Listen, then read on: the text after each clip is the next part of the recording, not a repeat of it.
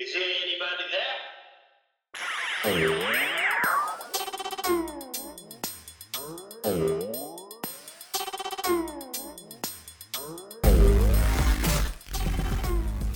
And at that moment, Colin Cowherd is talking about Barry Bonds and is this record tainted? And Hank Aaron's walking toward my car, and I thought, I better change the station. Just tell him turn it off a little. I'm not going to want to talk to him about that. Right. What's up, Dad Hat Crew? Ed here. And on this episode, I give you guys Tim Haggerty. He is the Senior Manager, Broadcast and Media Relations for one of the most iconic brands out there in minor league baseball, the El Paso Chihuahuas. That's right. It is a beautiful brand. And Tim Haggerty, we go into his trajectory, right? How he got started in baseball, how he got started calling games and broadcasting and things like that. And then he also tells me one of the coolest stories about an iconic baseball player. So guys, without further ado, I'll give you the episode. All right, welcome back, guys, to yet another episode of the Dad Hat Chronicles. My name is Ed, and with me today, guys, I'm very excited because I have a person who has been doing broadcasting for a very long time. He is currently and I'm going to read this, from your bio here on the El Paso Chihuahuas bio. I have Tim Haggerty. He is the Senior Manager, Broadcast and Media Relations. That is an awesome title, my friend. Kind of long, isn't it? It's amazing, though. Mine is just as podcaster. So, how are you doing today, Tim? Great. Thanks for inviting me. It's nice to meet you. And I love your hats. Just a little bit. I only have a few. That's all. I see the San Antonio Chanclas one. Yes, sir. Yeah, look at you. Yeah, I do have some Chihuahuas. One. I've been meaning to get a couple more. The Diablos, which is an amazing logo. And then I also been wanting to get the Margaritas one, which is cool. The Copa brand as well. So, yeah. But Tim, let's just start by getting to know more about you, because something that I did, and I did it this morning, is I looked up your LinkedIn profile. And my friend, you've been doing broadcasting for just, a couple of years, not a whole lot, just a little bit of time. You started back and from what I see here, back in January of 2004, radio broadcaster for the Idaho Falls Chuckers. Yes, and I grew up in Massachusetts. Well, I was born in New Hampshire, grew up in Massachusetts, went to college in Vermont and worked at some radio stations there. So I had never been anywhere near Idaho, but that made it extra exciting. My father and I packed up the car, drove from the Northeast across these massive Midwestern states, and settled in Idaho. And some friends at the time were thinking, Idaho? Right. To people in Vermont, that seems like a very random place, but to me, that's been one of the great gifts about this career, is getting to see different cities and different states that I probably wouldn't have gone to otherwise. So, and then at that point, the Chuckers were an affiliated ball club, so they're not what they are now, which is the collegiate, collegiate wood bat or professional league. But how was that experience, right? Because you're going, like you say, you're going from all the way from the East Coast to, Idaho Falls. Weather's a little bit, kind of the same, but not really at the same time. It was a great experience, I think, for a couple of reasons. For one thing, it was a 5-person front office. And to compare that to where I am now with El Paso, one of the most successful AAA teams, I think we have about 40 employees. So there's really a big difference. So when you're working for a rookie league team, leading up to that season, I was doing everything from ticket sales to one day on the weekend, we came in and put a fresh coat of paint on the ballpark. And I had very little painting experience, but somehow they let me do it. One time, the high school kid that worked as the mascot, Charlie the Chucker, he was sick, and we had a big gig at the hospital in Idaho Falls. So I put on the mascot suit. So I think looking back, that was a strength, because then when you have interviews with higher level teams, you're able to touch on things like that. And they think, okay, this guy was willing to dress up like a big chicken. He's probably a hard worker.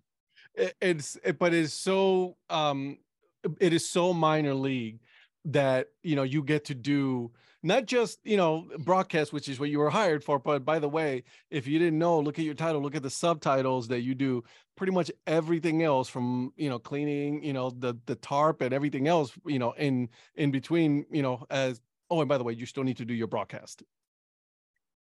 Yes, and I tried to look at that as a plus. Yeah. I get to learn these different things, but there's no doubt there's times throughout my career, um, even now, there's sometimes that at 7:05 you're a little bit more tired than you'd like to be. You're probably not producing your A game, but Yeah.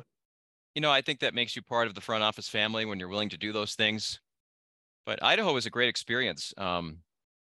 They were a Kansas City Royals affiliate at the time. Mm-hmm. The big prospect on that team was Billy Butler, who went on to play a long time. And it's funny, the new book of 1001 minor league stories that I know we'll talk about, he contributed the forward to that book. He and I were occasionally in touch, taping interviews when needed. And That's awesome. one time he said, well, let me know if you ever need anything. And you got to be careful when you offer that because sometimes people actually call you on it. Yeah. So he told me this great story about a game that was delayed when he was playing third base because there was a snake on the field in Oh Casper, my. Wyoming. So I had this idea of hoping to get a big name major leaguer to contribute a story like that and use it as the book's forward. Yeah. And Billy, a major league all-star, that was great to have him involved. And to me, that's a great fun thing about talking to players. If we get a big name on injury rehab, get them talking about their minor league days. Because even though these guys are millionaires and they're all-stars and they're famous, Yeah. I find that their minor league games are still so fresh. They can still remember those cities and those hotels and those ballparks. In the bus trips and all that fun Right. stuff that they have to do. So yeah, I mean, like, listen, you did a lot of you kind of stayed on the West Coast for once you got to Idaho Falls, because then you did Mobile Bay Bears, but you did Portland, and then the Tucson Padres, and now the AAA, the Chihuahuas, and you've been with the Chihuahuas from the very beginning, weren't you? Yes, my wife and I moved here in the fall of 2013. The Chihuahuas' first season and the opening of this ballpark was 2014. So I was one of the first employees. And it's such a great organization. There's still about a dozen front office members that have been here since the very beginning, which to me, when you think about 10 years, I think that's a lot. Yeah. Most people in a lot of fields, I think, change jobs within a decade, but we still really have a core here. Let me ask you, because obviously you were there from the beginning, and there was a lot of stories that came out when the team changed its name and all that fun stuff. Like, how from your point of view, right? Like, I want to get to know, like, how was that taken? What was your experience when you guys were going to be known as the Chihuahuas? I'd say a mixed response because there were some wild team names already, but some Mhm, of the most wild hadn't taken place yet. The Chihuahuas were announced before the Akron Rubber Ducks and the New Orleans Baby Cakes and mhm, the Rocket City Trash Pandas. mhm, And I do think that the Chihuahuas' success maybe made that a little bit easier for those teams to develop those brands. And that's not to discredit the names before us that also did well, the Montgomery Biscuits, the Lansing Lugnuts. mhm. But the response, I would call it mixed. I was lucky enough to be one of the people on stage when that was announced. I was an MC for that. And it was fun to scroll through the online comments. There was some anger. Yeah, The I thing I would guess. noticed among the hundreds and hundreds of comments and phone calls, nobody ever said anything about the logos. I thought that was really telling. I Yeah. think the Chihuahuas and Brandios did a great job with the logos. Brad Taylor, the vice president and general manager of the Chihuahuas, brings up the point. They wanted to have a different hat that made it okay for a manly man to wear it. Somebody who didn't want to have a small dog on his cap. We have the great EP logo, and we have the baseball and crossbones logo. That's true. And then if you go to our team store, there's things for women, things for kids, things for all genders. I think the Chihuahuas have done well with that, where they've made it cool for everybody in their own way. Yeah, and credit obviously to Brandios, right? Because they were able to create such a cool and um different logo, right? Like, they didn't want to put just like a regular Chihuahua, right? A small dog, whatever, but they made it in such a way that even if an adult like myself still wears a hat with the head on it, it's still cool. Like, people still recognize that. It's still to this day. We're in what, 2023 now. Yeah, that's been really fun. I've seen the Chihuahuas logo in some very random places. I've walked through the airport in Des Moines, Iowa, and there's a guy wearing a Chihuahuas cap. I had a That's friend text awesome. me one time. He was in South Africa on a vacation and saw a guy wearing an El Paso Chihuahuas t-shirt. So I do think it's become one of those brands that even if you're not connected to El Paso, it's become a real fun brand in minor league baseball. Hmm. You mentioned the Mobile Bay Bears. When I was broadcasting in the Southern League, there were two logos in that league that I hope never ever get changed. I know one of them's in a different league now, but at the time, Hmm. and those are the Chattanooga Lookouts. Hmm. I'm sure you have their cap I somewhere. do. Just love that sea and the lookout eyes, Yep. and the Carolina Mudcats And I with the have that one as mudcat well. going through the sea. It made me think when I was a kid, I was growing up in Massachusetts and I knew those logos. And I think it's really cool if the Chihuahuas have or will become that. Yeah, and you know what? With the Mudcats, because they're not too far from me, they're about 45 minutes because I'm here in North Carolina, right? And to be able to see that people are still wearing that, and people, it is still a popular logo, even though it's been around for quite a while, right? There has been some different reiterations of the actual team, but it's always been the Mudcats, which is pretty cool, right? Same with the lookouts, man. That's a beautiful logo. The red, the eyes, like you said, that really pops. Yeah, you cannot just change those. Those they have to stay. Yeah, I agree. Someday, if some, you know, really smart person says we're going to rebrand the Chattanooga Lookouts, I think that person should go to jail. We'll go get fired right away. Bye. Yeah. See ya. I don't know what you're talking about because we're not changing. So there you go. But I want to go back a little bit, right? I want to get to know as to, what got you interested in broadcasting as a person, right? Because a lot of people have like, I've always wanted to go and work in minor leagues, so I just got my foot in the door. But there's other people that have been very purposeful about what they wanted to do from the very get go. Now, was broadcasting one of those things for you? You were very purposeful about becoming a broadcaster from the very beginning? I was. I was fortunate that my high school had the town cable access TV station in it, Hmm. and they had this opportunity for kids to host a show, to broadcast games, to do everything. And that really became such a passion for me when I was just 17. I can admit this now, but there was times where I would step away and skip a class, but I wasn't skipping class to go hang out with girls or to go cause trouble. I was going to go edit tape for our next show or to set up the equipment for our next basketball broadcast. Even as a high school kid, I think it was an obsession, to be Hmm. honest with you. I think I know that's kind of a negative word, but it was really all I was thinking about. So, yeah, as soon as high school, I knew this is what I wanted to pursue. And I found a broadcast specific college, Lyndon State College in Vermont. They had a great program, radio, TV, that I was able to get on air the day I showed up. There are some big universities that have well-known broadcast programs, Hmm. Northwestern, Syracuse, um, and those deserve the credit for the alumni they've produced. But as I looked into schools like that, you were in the classroom and you weren't really on the air until you were a junior or a senior. I wanted a smaller place where I could be calling games, where I could be reading news reports, where I could be interviewing people the day I showed up. Hmm. And looking back, being in a really rural part of Vermont, that helped because I was able to get a part-time job at the radio station where they were actually paying me to do these things.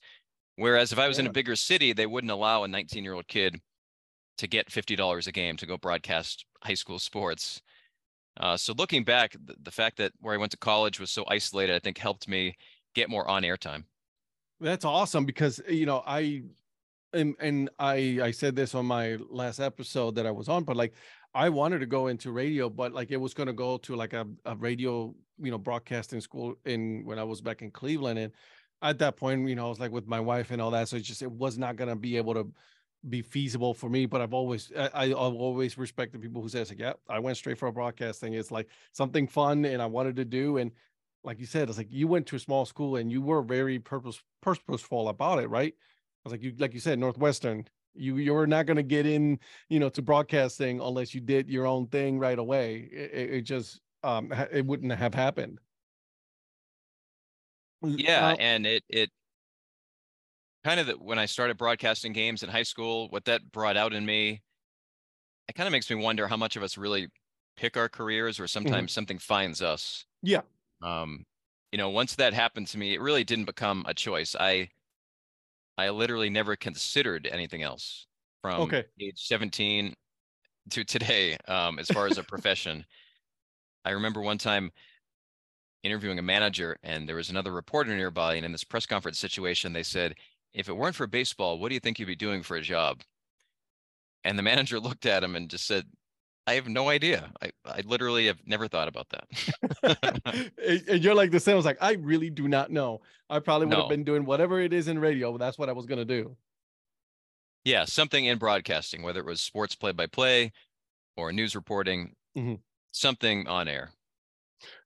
Let me ask you because this is something that's also very interesting in the way in which technology has progressed from the very from like when you were starting in your at college to now. Technology has come a long way, right? I mean, literally, you and me are having a conversation through the magic that is Zoom, right? Um, how have you been able to adjust from from early on to what it is now? It's been an amazing change. I mean, I can remember when I was in Mobile, that's when online audio streaming really became prominent, where there was this website, sportsjuice.com. I And remember that. yeah, you'd log on, you click on a team name. Minor League Baseball has since taken over those audio opportunities. Um, but to think at that time, nobody was listening to the game on their phone. It was always Mhm. on a desktop. So that to me, that was the first step was around, let's see, I was in Portland maybe 2010 when people began to get Blackberries and smartphones where they not only could listen online to a game in a different city, but they could listen wherever they were. They didn't have Mhm. to be in front of um, a regular computer or a laptop anymore. And then when I was in Tucson 2011 through 2013, that's really when the social media began bursting, where if a Tucson player hit an inside the park home run, not only can you put that on the Tucson Padres website, but you can put that on Twitter. And then when minor league baseball retweets that to at the time 60, 70,000 people, and you'd look at the views and you'd say, wow, 3,000 people, in addition to the broadcast that heard it live, 3,000 more people have heard that. And Yeah, since then, social media has just grown and grown. We're now, we've had some viral clips here in El Paso. Fernando Tatis Jr., for example, hitting 3 home runs in one game on rehab. Sports Center retweets that. And a few days later, I look at the views and it's like 2.8 million people. So that's awesome. yeah, it's awesome. I think it's also motivating that you got to be locked in, especially in those home games where it's your Mhm. voice connected to the video. I mean, we all have calls we like better than others. You Yeah, really hope a bad call doesn't happen when right. 2 million people see it.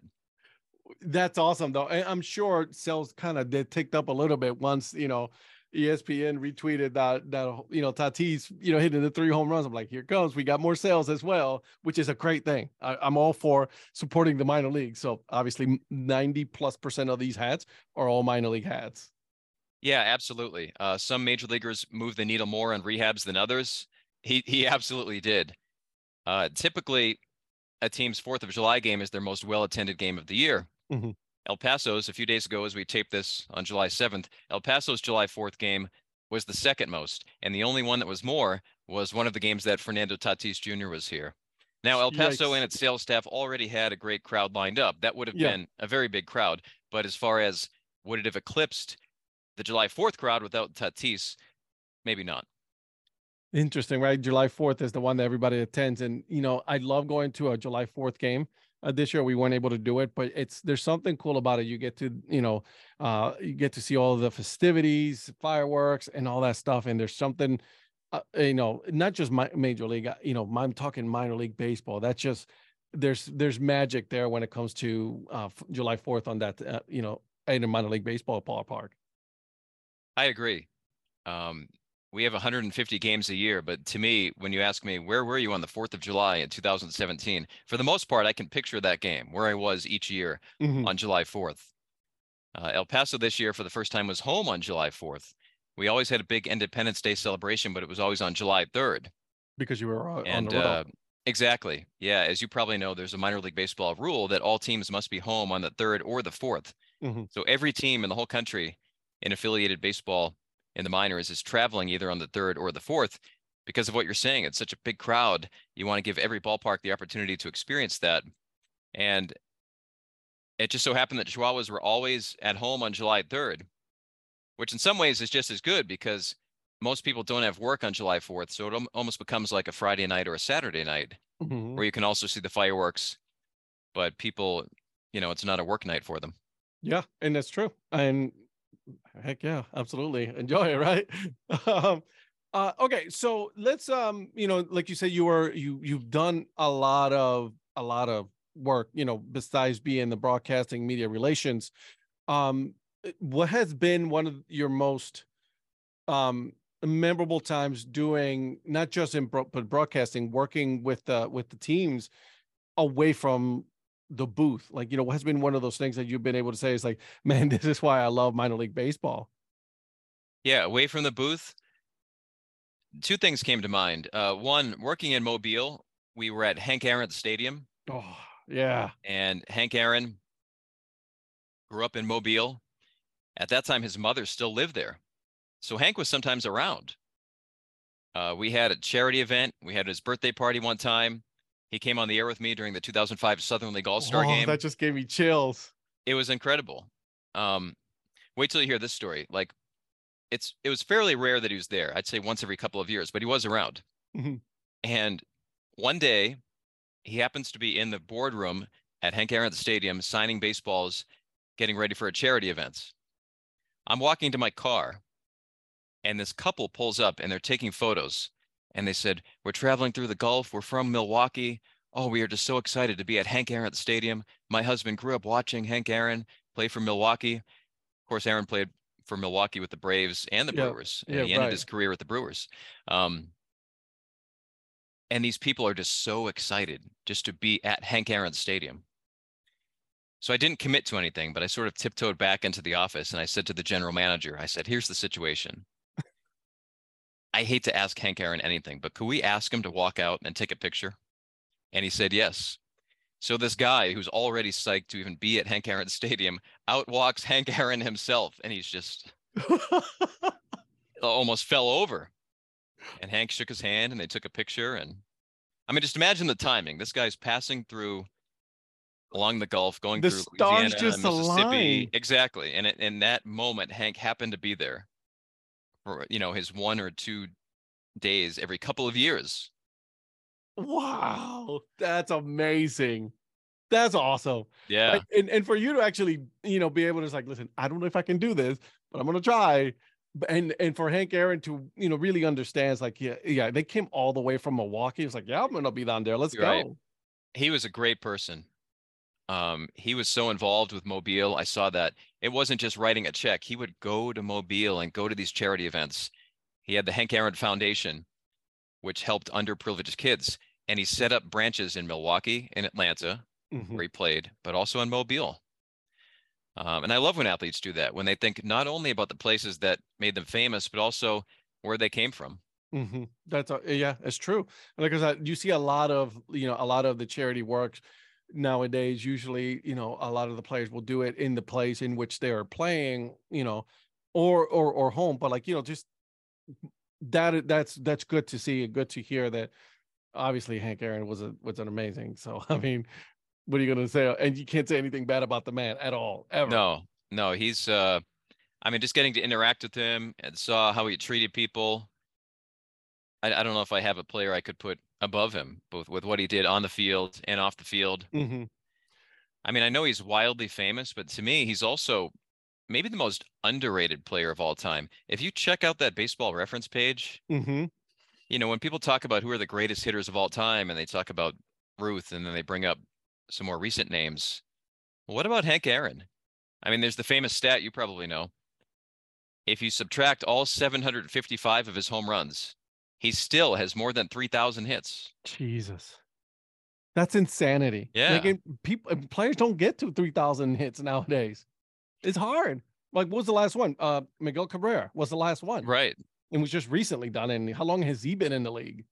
And how hard it is to get 3,000. And then you think guys like Aaron who got well beyond 3,000. Jeez. And and Clemente, who got exactly 3,000. Like, I mean, Right. that is super hard. you're hitting a baseball with a round bat and you're trying to get a hit. At the very least, get a hit. That's impressive. How was it though with him in the booth? I know I said off the booth, but how was that to have him? As you were broadcasting with him, having him on the booth. That was an amazing day. The 2005 Southern League All-Star Game, Mm-hmm. and it's the busiest day all year for the Mobile Bay Bears staff. And the general manager comes up to me and says, "Hey, could you go pick up Hank Aaron?" And I laughed What? and I said, "Yeah, right." He goes, "No, seriously, to be honest with you, we're all so busy and I know you'd appreciate it." So I pull up in my beaten up Ford Taurus outside Hank Aaron's mother's house where Hank was staying. And Hank and his friend walk out. And you know what I remember about that was Colin Cowherd was on ESPN radio.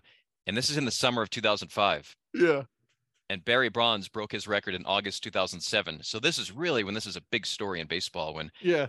when Bonds is still hitting all these homers and he's nearing, mid Aaron's. Yeah. 700s. He's approaching Aaron's record. And at that moment, Colin Cowherd is talking about Barry Bonds and is this record tainted? And Hank Aaron's walking toward my car, and I thought I better change the station. Just turn it off a little. I'm not gonna want to talk to him about that. Right. That's But yeah, that was surreal driving with him, and it was like he was asking me more questions than vice versa. And I told him that every Southern League team that year had a player go right from AA to the major leagues, right over at AAA. And about an hour later, Hank was the guest speaker at the luncheon for the Southern League All-Star Game. And he says on stage, "In fact, every one of you has had a teammate go to the majors right from AA this year." I said, "Hey, Hank Aaron stole my material." Okay. That's I'm gonna have to just repeat it again in the broadcast. Right. But okay, let's do it.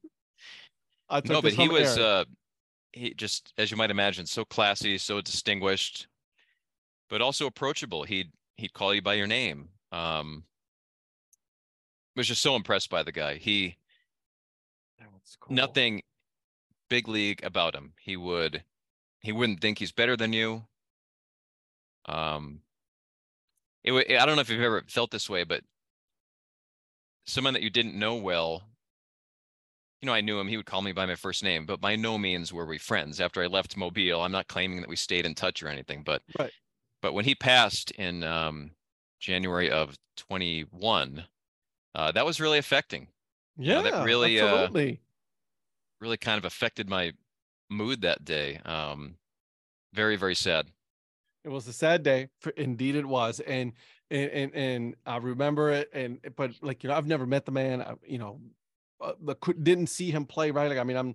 I never had the chance, but the fact that he was such a person that was beloved by everyone, and he transcended just baseball. It was all sports. Which is amazing. He was a great man for sure. Sure was. Okay. And you think, just one final thought, reporters tried and tried and tried, and he would not say anything controversial. And you think about the nature and what was going on when he broke Ruth's record and these terrible letters he's getting. You think about what was going on when he broke the record, and then you think about the circumstances in which his record was broken. And for him not to stir the pot, not to start a fight. I mean, what a classic. To make a video congratulate exactly. He congratulated him. Exactly right. It speaks volumes of the person that he was. I agree. I agree. That's yeah, you're right. You are 100% right. Yeah, he never said anything bad. He never, all the letters they received, and he still went out there, and he still, and this is in the deep South, right? In Atlanta when he was playing, and that's just, yeah. I just gave you goosebumps talking about him. Hope you guys enjoyed part 1 of my conversation with Tim. Now make sure you guys are following him. Go on the team shop, okay? Get yourself a dad hat. Follow the team on Instagram, Twitter, wherever they are, okay? You guys will always find them. It is very simple. El Paso Chihuahuas. Make sure you guys are following me on Instagram, Twitter, or X. I don't know. I'm still confused about that one. I'm on Threads, my YouTube channel. Make sure you guys are following it. Give a shout out, okay? But guys, before I go, here is my dad joke of the episode, and here it is. Which dog breed is guaranteed to laugh at all your jokes? a Chihuahua. All right. I see myself out, guys. And until then, keep on grinding and always support the minor leagues. See ya.